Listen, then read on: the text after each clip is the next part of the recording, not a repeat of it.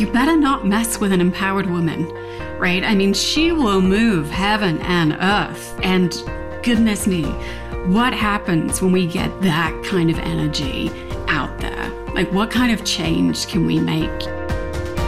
Welcome to the Being Human is Good for Business podcast. In each episode, the leadership development experts at Trilogy Effect explore how the process of self-discovery unleashes potential in us all. Now here's your host, Sherilyn Starkey. Hello, I'm Sherilyn Starkey. Welcome to Being Human is Good for Business, the podcast for business leaders who want to build high-performance teams. Today, I'm joined by Wendy Apple. Hi, Wendy. Hey. She's the author of Inside Out Enneagram, the game-changing guide for leaders, and she's a founding partner of Trilogy Effect. Together, she and I are welcoming Jane Finette, a passionate advocate for women and girls and the author of Unlocked: How Empowered Women Empower Women, which has just been released. Jane is also the founder of the Coaching Fellowship, a nonprofit organization which helps advance young women as social change leaders. Since its inception back in 2014, more than 1,000 women from 70 countries have graduated from the Coaching Fellowship. Now, Wendy, she got on board very early as a volunteer coach, and she's personally coached dozens of young women leaders, a couple of whom that we've met on past episodes of this podcast. So I've been tremendously impressed with what I've learned so far about Jane's organization. So I'm very excited to welcome her to the show. Thank you for coming on the show, Jane. Sherilyn, thank you so very much for having me. It's a joy to be with you today. So can we start at the very beginning? Why don't you tell us a little bit about how and why you started the Coaching Fellowship? Thank you. I would love to. And I actually got access to leadership development and coaching when I had, quote unquote, sort of already made it as an executive. So I used to have a really big job at Mozilla. That's the folks behind the Firefox web browser. And I made it into the executive team. And then suddenly I was anointed with all of this opportunity for resources, for executive coaching and leadership development. And quite honestly, I'd had a lot of trainings in my career, my 25 plus year career, but never anything quite like coaching. And it cracked my world open. And I thought, goodness, I think I'm in the wrong job, first of all. And I was really surprised that I had sort of got this far without really knowing myself intimately. There were lots of things that I'd done in my life and my career on purpose, which kind of ended up being sort of a happy accident, I suppose. But it wasn't until I was much older and had this opportunity of coaching that I could really make decisions with intention and kind of really understood what was underneath it all. So I decided that, first of all, I was going to get trained as a coach, which I did. And then I wanted to give back. I wanted to really help young women get access to something which I had had because I had made it. I was turning around asking myself, gosh, what if I'd had this opportunity 25 years ago? What decisions would I have made? What would I have done differently? And I felt that it was critical to help someone have this information much earlier in their careers.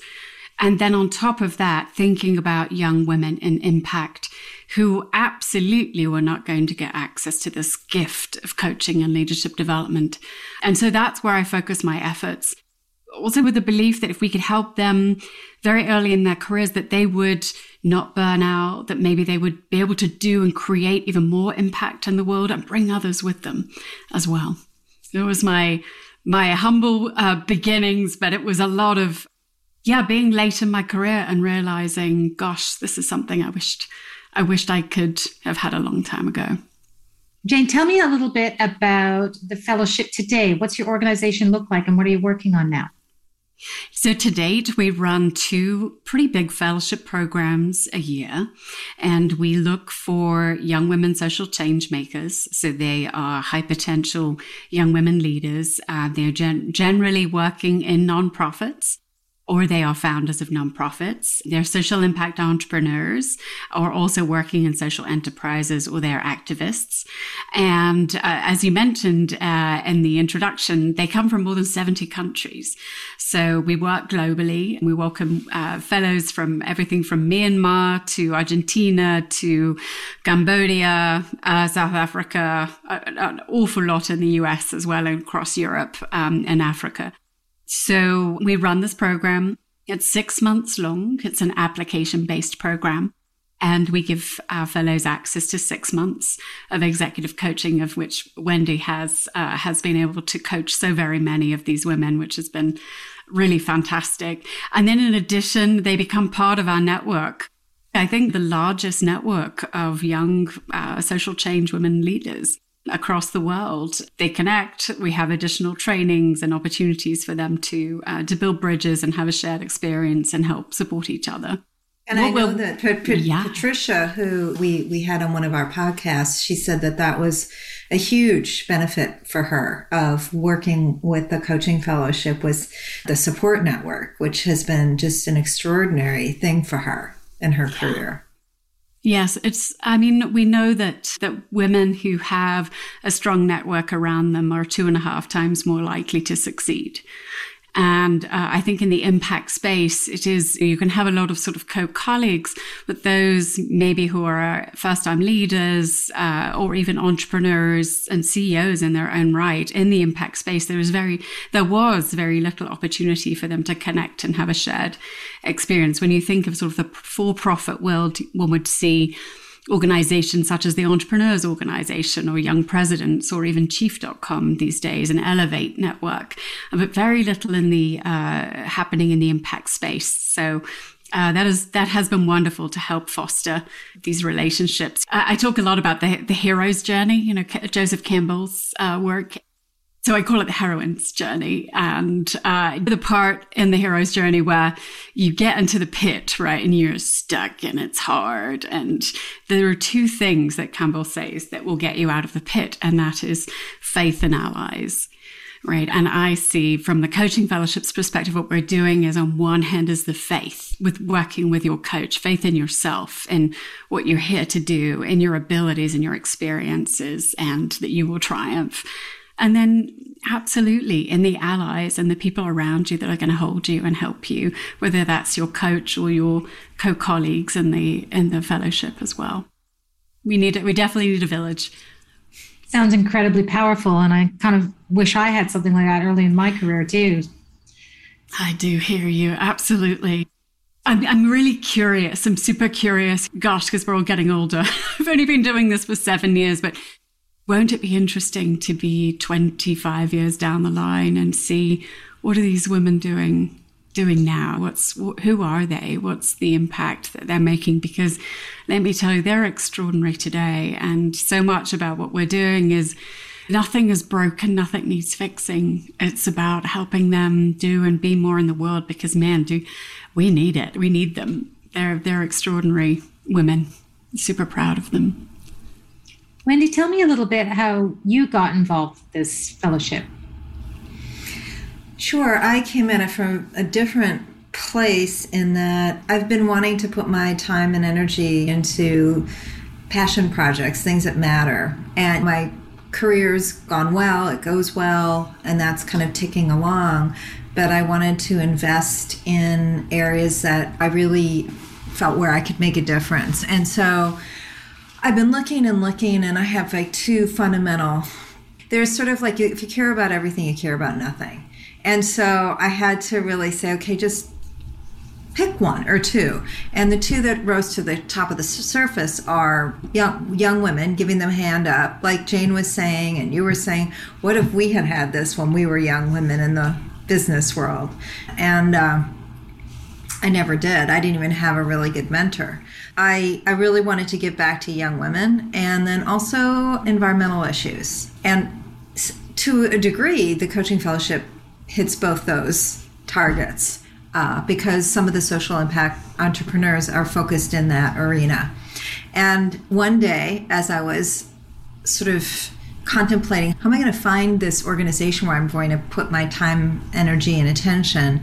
In my Facebook feed, a post popped up by somebody I know and respect who said, hey, anybody's interested, there's this organization that's just started called the Coaching Fellowship, and they're looking for coaches, et cetera, described Jane's organization. And I just clicked on it, and that was it. I just said, here, this. And so it just landed in my path. Yeah, we were the lucky ones. We really were. And it was so early, Sherry Lynn, as well. I mean, when it was literally, we weren't even a year old. So Wendy has been part of the growth of the organization and been a supporter in so very many ways, as well as the coaching. So you've watched it grow and been part of the growth deeply, Wendy. Yeah, it's been so exciting to see how it's evolved and what it's evolved to. I mean, you've done an amazing job taking this from a vision and a dream to actually manifesting something so incredible. I mean, I just am in awe. Thank you. That has real impact on real people's lives, right? Mm-hmm. Can you share with me the kinds of issues that you're helping your fellows deal with and overcome so that they're able to step into their power? Yes, absolutely. We actually spent 2 years with the University of Southern California on a longitudinal study. We know conversationally what other things that the fellows like to work on, but we completed at the end of last year this long study, which was really fascinating. And I'll share a little bit more, of course. But the early days when I first started Coaching Fellowship, and we remember that distinctly, the very first program that we ran, we had nearly 800 applications, and it was shocking. It was a bit too many. I'd gone from sort of 50 to 800 6 months later, and I would read the applications. It was me doing kind of everything pretty much at that time. And then did recruit a selection committee, and things went on from there. But I used to read every single application, and let me tell you, 95% of the women all wanted to work on confidence. And it just about killed me. I would be crying reading these applications of the most accomplished young women doing the most extraordinary things to make this world better, and yet they all were struggling with self-doubt and the self-assurance that they were, in the right place, in the right boots, doing the right thing, and that were they enough, and could they do this? And it really used to get me down. But then I had this realization that it was okay, because we were helping them with coaching. And coaching I couldn't help them raise more money for their organizations. I didn't know Bill Gates or Melinda Gates. I couldn't help them with a massive network of funders and things like that. But man, we could actually help them with confidence. We could do that. We could help show them that they have everything they need already and that they're magnificent because they are. So I just wanted to share that small story at the start, because that was kind of where I really dug in at the org and thought, man, we can do this. Like, and what would be different if confidence was a thing, And so, with the study that we did with USC, other things were exposed, such as, much more sort of professional, tactical things, you could say, being quite uncertain about decision making, being a first-time manager, worrying about fundraising, being in a position of being an entrepreneur and being responsible for employees and staff and the product and so on. And I would like to say the coaching that we're doing is not advice. It is not mentoring. It is not, we're going to help you with your cap table or your marketing plan, or what we're going to do is help you help yourself. And from the place that you already have all of the answers, or how to get the answers, but we're going to help you figure that out for yourself, so you're in your full power and potential. And does this reflect your experience, Wendy? Yeah, absolutely.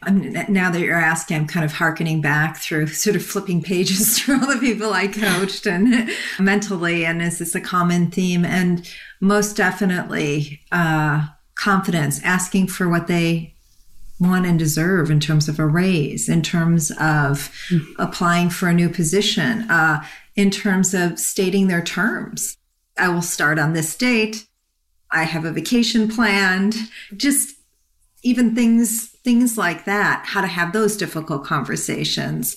And also difficult conversations with the people that report to them or board members or whatever. But a lot of it is helping them feel confident and comfortable that they can take some of this on and stand for themselves and behind themselves and alongside themselves. And I'm a placeholder for that until they can do it. And why did you write Unlocked? Through difficult circumstances. I sat at more than a year ago in the middle of the pandemic, reading a headline after news article after headline of women going backwards, not forwards. Women lost a generation of progress in 2020, according to the World Economic Forum. Sexual violence numbers were going through the roof. More and more children across sub-Saharan Africa not going to be able to go to school. And just wholly depressed and wholly thinking, oh my goodness, I created this organization. We're empowering women. And what is going on? Like, this is devastating. And I was thinking to myself, my goodness, I get to work with the most extraordinary young women leaders every day. And I'm depressed. Like, I'm struggling. What is everybody else feeling like? And of course, these headlines are true. Don't get me wrong, that the numbers are real. The problems are incredibly real. And I know enough, I've seen enough that there is great progress happening for women and girls. And I want people to know that. We don't actually have a lot of those good progress newsworthy articles out there. So a chunk of the book is actually telling those stories, including some of the fellows of the work that they have done to advance the progress for women and girls around the world. And then the second part is we've had the vote for more than 100 years and we're still fighting. And I'm like, my God, like chaining ourselves to railings and going on the women's marches and things like that. It's done something, but we're still here. We're still losing our rights, in various states in the United States. You look at Afghanistan, all the progress that we've made, and then in one fell swoop where there's just so many of these kinds of stories. And call me naive, call me absolutely naive, but I really think women helping women is how we will solve this, is how we will reach gender equity, is actually when every woman stands up for every other woman in her life and in the world. And these are not difficult things to do. Yet I know, and I'm wondering, the men and the women listening to this podcast is like, you better not mess with an empowered woman, right? I mean, she will move heaven and earth. And goodness me, what happens when we get that kind of energy out there? Like, what kind of change can we make? Like, if we get more money in the hands of more women, will capitalism change? If more women have more exposure in media and get more stories and get more coverage and more voice, will social attitudes change? Will diversity be like more appreciated, that we actually want different perspectives and different people? We need laws changed, and gender, racial bias needs to be a thing of the past. But ultimately, all that starts with you and me in a single action. And like I said, maybe I'm naive, but I really want women to know that they can take very small actions which will have very big repercussions. But it does require that we all do it. And we do it often. And we tell others to do it. It sounds cliched, but we are the change. We have to be. And we really are at such a moment of change in the working world right now. Yeah. Been reflecting lately on these large technology companies that are coming out and saying, well, okay, so we hear you. You say you want to keep working from home because it works better for you. And we're willing to let you do that, but you're not getting the big paycheck if you're not coming into the office. You're going to be on a reduced package. And I just cringed when I started seeing these headlines come out, because you know who it is who's going to be taking the package, right? You know who it is that's going to self-select and stay home because it makes life so much more manageable when you have a family and that kind of stuff. And I really feel like there's a risk of us taking a giant step back with this new trend. And I certainly hope the women and girls listening to this podcast, hearken on this and don't take the step back and fight for your right to work from home.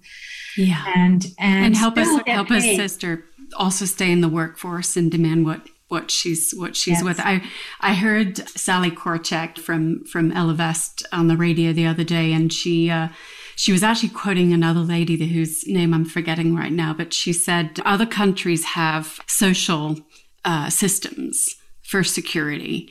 In America, we have women. Yeah. And I kind of hate to say it, but it's like, yeah, who is going to take the step back? Who is going to stop working? Who is going to stop? Because we do have our children, we do have our elders, we do have the groceries and the everything else. And I don't mean to moan, but it really is enough. It really is. And we had some fragile gains, and the pandemic has exposed these very fragile gains, and we absolutely cannot go backwards. So what are your readers going to learn from this book? Oh, goodness. I don't even know where to start. Sherry-Lynn, when I was writing it, I was like, oh my God, I think this could be like 10 volumes. Nobody needs to read 10 volumes of this. I think from the stories, I know people will be inspired. The stories cover everything from Colonel Candace Frost, who is the U.S. Army's glass ceiling breaker extraordinaire. She literally smashed every role she could have had in the U.S. Army as a woman, and has lit the torch for more women to follow in her footsteps. She's an extraordinary human being. And I think to myself, gosh, if a woman can make it in the most masculine kind of industry on the planet, then there's hope for us all. And this is kind of near to my heart just at the moment with everything that's going on in Afghanistan. But an incredible young woman called Fareshta Farrow, she's the founder of an organization and Rebuilding Afghanistan 2.0, and opened the first coding school for girls in Herat in Afghanistan. She was born a refugee, fled from the Taliban in the early 2000s, was able to finally go back. I was teaching girls web design, how to code. The most extraordinary thing about them was that these girls would then go on to earn double, triple any other relative in their family with this work. And she is one incredibly strong young woman, just in her mid-30s, seen the world, seen and experienced so much. So I hope that these stories are inspirational and also a reminder. I guess most of us are living quite comfortably in our homes with our nice beds and computers and all these things, and that we do take a lot for granted. And so we can use our voice, we can use our resources for good. The other part are those keys, the 10 keys to helping unlock another woman's potential. And they're not meant to be complicated. They are really easy. And I definitely had a whole bunch of saboteur time where I was like, my God, will anybody think these are worth anything? Really? Be the example? They've heard that 50,000 times, But I hope that it's with a different flair to empower someone else when you take the action to be the example. You do this consciously and with intention. One of the keys I talk about is actually talk about money.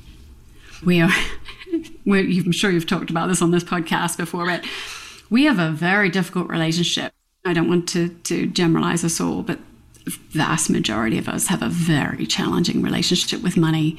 Either a lot of guilt and shame, or a lot of confusion, a lot of we don't know what we're supposed to do with it because we've never been taught.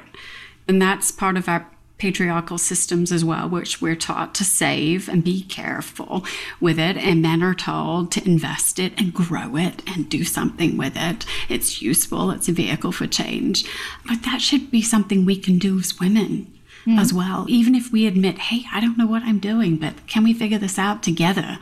It pains me that women in America will retire with less money than their husbands. And that is not only because we're earning less, right? We're earning 73 cents on the dollar to our male counterparts, but we're also not investing it. So we're not going to make as much, and that compounds over time. And so that 1 in 3 women in America will actually retire in poverty. Like that cannot be a thing when you have worked your entire life. Well, I can't wait to read this book. It sounds so inspiring, and I'm looking forward to getting my copy. Well, if the book is half as inspiring as Jane is talking, it's going to be fantastic. Thank you. Bless you. Thank you. So, Jane, where can people get your book? They can search for Unlocked on Amazon or Barnes & Noble. It's also available internationally as well. So Amazon, wherever you are in the world, just search for it. It's available for ebook and paperback. And yeah, I'd be delighted if your listeners would love to check it out. I'm just so grateful that you exist. You're making such a difference in the world for so many people. I've been on this journey with you and saw your ups and downs with the coaching fellowship and funding for it to keep it going and how that all evolved.